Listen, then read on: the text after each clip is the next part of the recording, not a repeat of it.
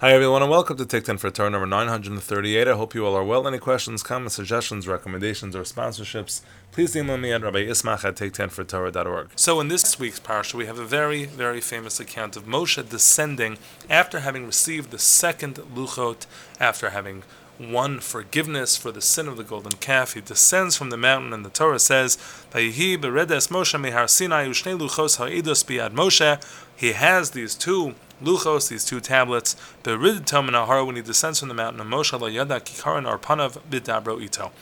And Moshe had no idea that his face was radiant. That's the general translation.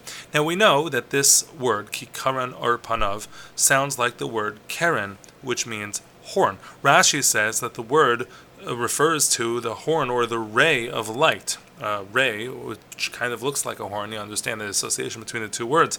Rashbam says he refers to the idiots, the morons, who believe that there was some sort of actual horn that he came down with. The Rashbam says,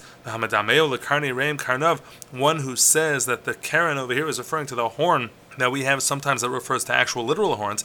Eno elashota is actually a fool. So what's he talking about? So he's talking about the classic, sometimes used in an anti-Semitic way, sometimes just used to describe Jews, this ancient idea that the Jews had horns. Now, it actually doesn't make so much sense, as somebody pointed out to me this week, because as the pasuk continues over here, Moshe was obviously intimidating everybody. Everybody was afraid of him, so it seems that they themselves did not have horns. So even if you thought that Moshe had a horn, what would that have to do with anybody else having horns? But that's a separate issue entirely, perhaps for another 10. But here we're talking about how the pasuk seems to imply that he had a keren, some sort of horn. The Rashbam says no. Sometimes words mean two things. It could mean a ray, it could mean a horn.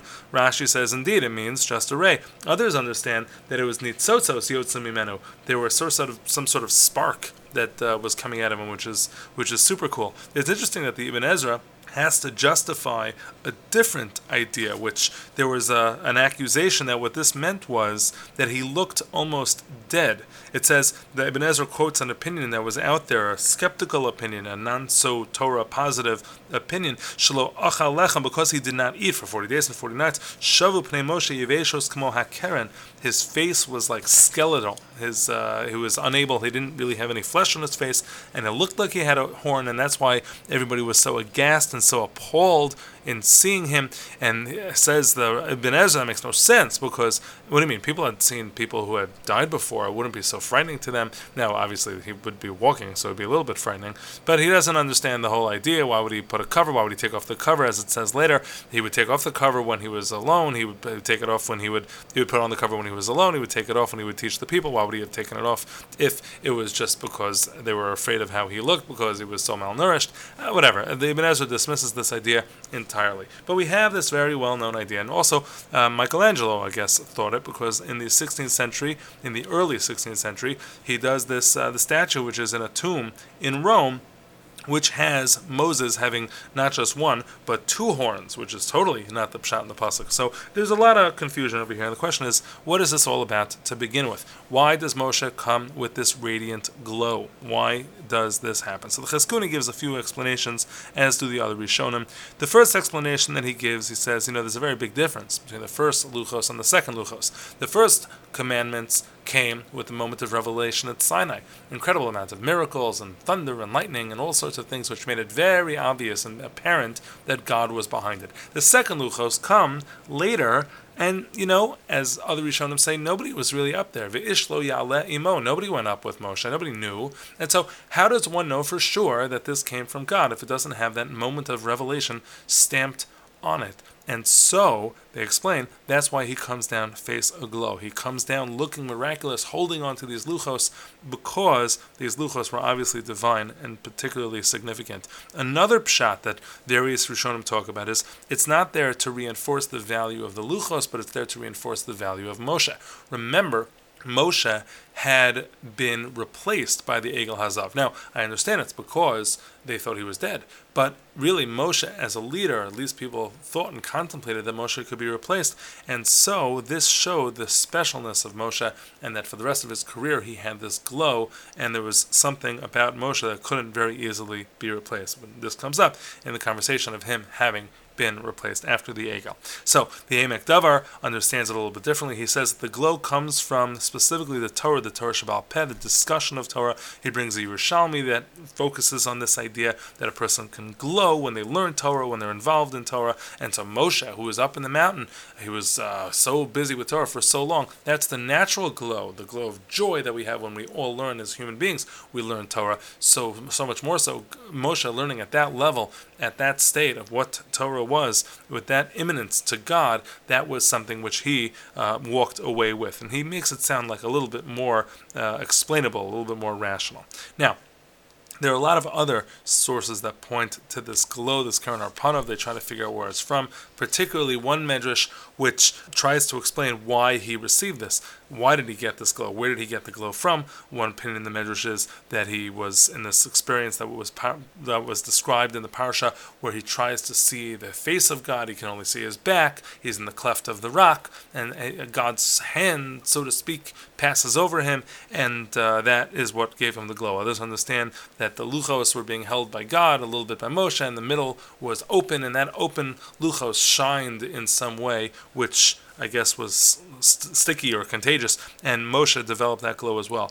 The last opinion, which perhaps is the most famous opinion, is when he was writing the Torah, and not only the Luchos, but he was writing down a copy of the Torah, there was a little bit of divine ink that was left. The person who was in procurement, I guess, it seems, had a little bit extra ink. The ink somehow dripped onto his face, and that ink caused the glow. Now, in Kabbalistic sources, we have that the Torah was written with black fire on top of white fire. I have no idea what I'm talking about, but that's what these sources indicate. So it has to do with some sort of light, and so this light falls on Moshe, and that's where he derives this glow. Now, of course, the very famous question is asked, why was there extra ink, right? You would imagine God would have gotten it perfect. So the answers are really, really excellent. One of the very famous answers to this question of where did the extra ink come from, the first one that's given is because, remember, Moshe had said, if you don't forgive the Jews, get me out of this Torah. I don't want to be in the Torah. And we know Parashat Tetzaveh that we read a couple of weeks back does indeed not have Moshe's name. It says V'ata Tetzaveh and you. It doesn't refer to Moshe.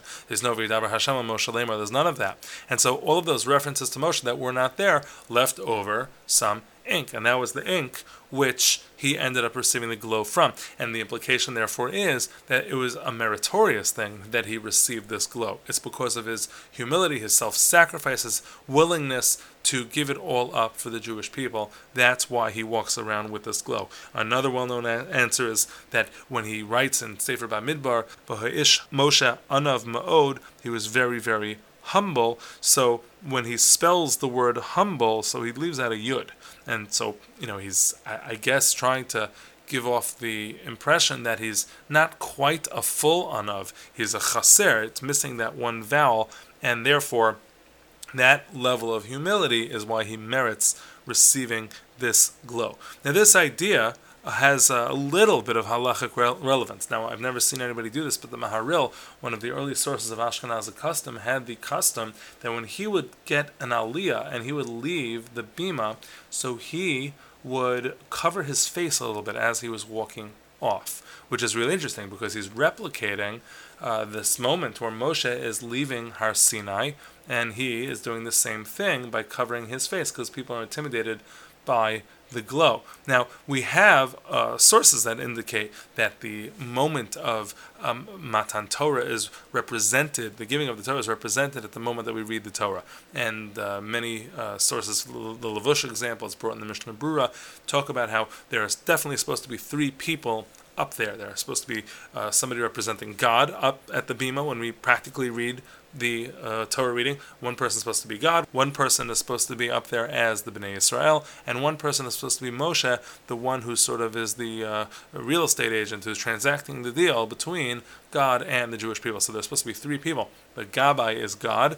I don't want any Gabbayim to take this the wrong way, but you're not really God. The Gabbai represents God, and the Ola, the person who gets the Aliyah, represents the Bnei Yisrael, and Moshe is represented by the person in the middle. And so it's interesting that the Maharil understood that when the person who gets the Aliyah goes down, he's sort of like Moshe, he's going down and covering his face, which is also double interesting, because what do we usually say to a person? Yashar kochacha. That's what we say to a person who gets an Aliyah. Now that comes from the first Luchos, where Moshe destroys, he breaks the Luchos, and God says, Yashar Koach Sheshibarta. That phrase comes from the first story of the Luchos, and this comes from the second. In any event, this moment was there to illustrate the importance of the Luchos, the importance of Moshe, the merit of Moshe. If you want to cover your face because you feel a special glow having gotten an Aliyah, go for it. I can't imagine anybody will notice or even complain. Have a great day.